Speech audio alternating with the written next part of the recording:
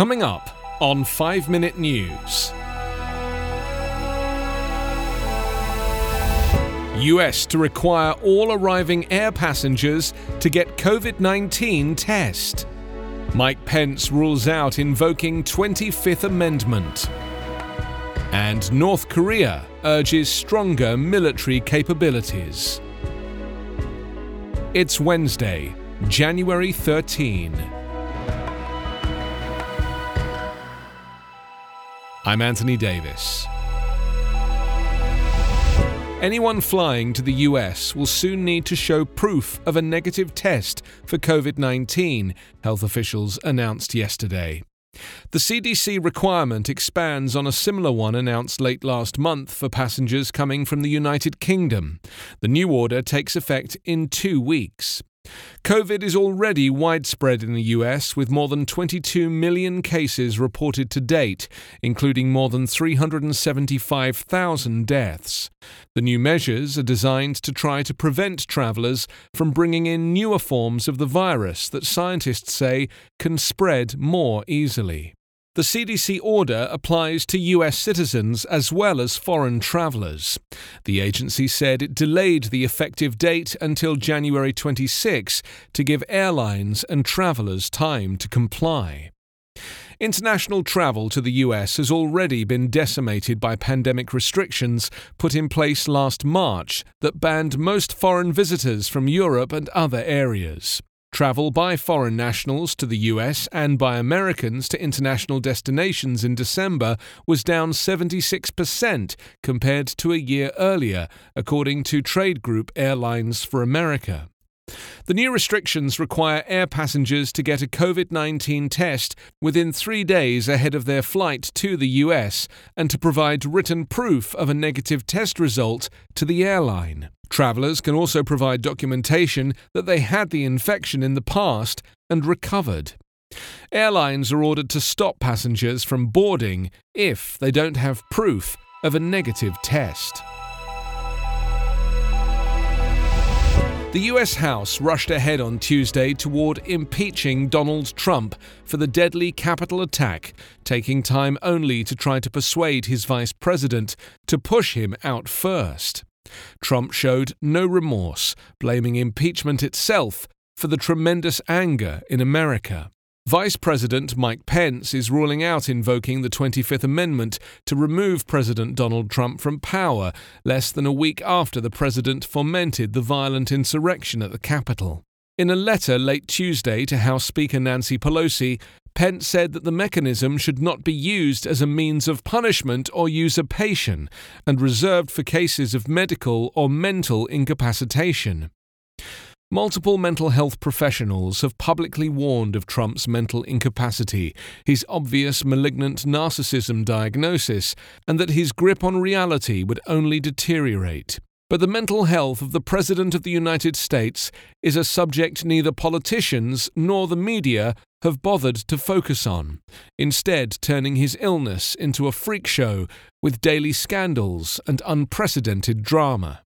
As the House appears on the cusp of a bipartisan impeachment of Trump, Pence encouraged Congress to avoid actions to further divide and inflame the passions of the moment, and to focus on smoothing the transition to President-elect Joe Biden's administration. Pelosi has said if Pence rejects use of the 25th Amendment, the House will move to impeach him. Already, at least 3 Republicans have said they would vote for that. Scheduled to leave office next week, Trump is on the verge of becoming the only president in history to be impeached twice, even as the lies he spread about election fraud are still being championed by many Republicans. 3 Republican lawmakers, including third-ranking House GOP leader Liz Cheney of Wyoming, announced they would vote to impeach Trump on Wednesday, cleaving the party's leadership. The President of the United States summoned this mob, assembled this mob, and lit the flame of this attack, said Cheney in a statement. There has never been a greater betrayal by a President of the United States of his office and his oath to the Constitution. On Tuesday, Trump took no responsibility for his part in fomenting a violent insurrection at the US Capitol last week, despite his comments encouraging supporters to march on the Capitol and praise them while they were still carrying out the assault. On Tuesday, Donald Trump brushed off Democratic calls on his cabinet to declare him unfit for office and remove him from power using the 25th Amendment. Trump angrily lashed out at lawmakers' push for his second impeachment this week, claiming it's causing tremendous anger and division and pain far greater than most people will ever understand, which is very dangerous for the USA, especially at this very tender time. Trump was visiting Alamo at the Mexico border, at the 450th mile of his border wall, no doubt a symbol of the president's defiance, and comes as he spends the final days of his presidency isolated, aggrieved, and staring down the prospect of a second impeachment. North Korean leader Kim Jong-un called for maximum military power, state news agency KCNA reported today, as a rare ruling party Congress came to a close after 8 days of policy discussions. The Eighth Party Congress comes less than 2 weeks before US President-elect Joe Biden takes office, and amid a prolonged gridlock in talks aimed at ending the North's nuclear and missile programs in return for US sanction relief. We must do everything we can to increase nuclear war deterrence even further as we build the strongest military capability, KCNA quoted Kim as saying at the conclusion of the Congress. Kim said last week he would expand military capabilities to better defend the country and called for placing state defense capabilities on a much higher level. Since announcing a self-declared moratorium on nuclear testing and intercontinental ballistic missile launches from 2018, Kim has called for continued production of nuclear weapons for his arsenal, launched a series of smaller missiles, and unveiled what would be North Korea's largest ICBM yet at a parade in October. The Congress, which ran for 8 days in Pyongyang, is the first since 2016, which was in turn the first since 1980. You can subscribe to 5 Minute News on YouTube with your preferred podcast app. Ask your smart speaker or enable 5 Minute News as your Amazon Alexa flash briefing skill. Subscribe, rate and review online at 5minute.news.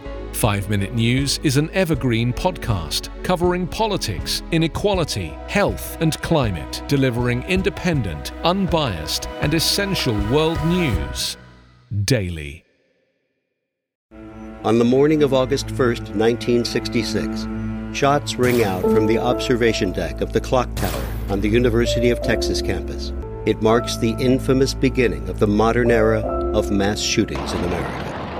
You're listening to Stop the Killing podcast. Join us as we take you behind the crime scene tape to explain global mass shootings and mass attacks. I'm Sarah Ferris, but more importantly, this is Catherine Schweit, the former head of the FBI's active shooter program. I spent 5 years as the FBI's top executive looking for answers to the mass shooting crisis. I've been at the shooting scenes, I've traced heroic acts of bravery, and I've sat silently and listened to the heart-wrenching stories from survivors. Amongst this horror, there is hope. We all hold the key to stop the killing. You just need to know how to unlock the door. Download Stop the Killing and be part of the solution. Search Stop the Killing on Apple, Spotify, and all the usual suspects.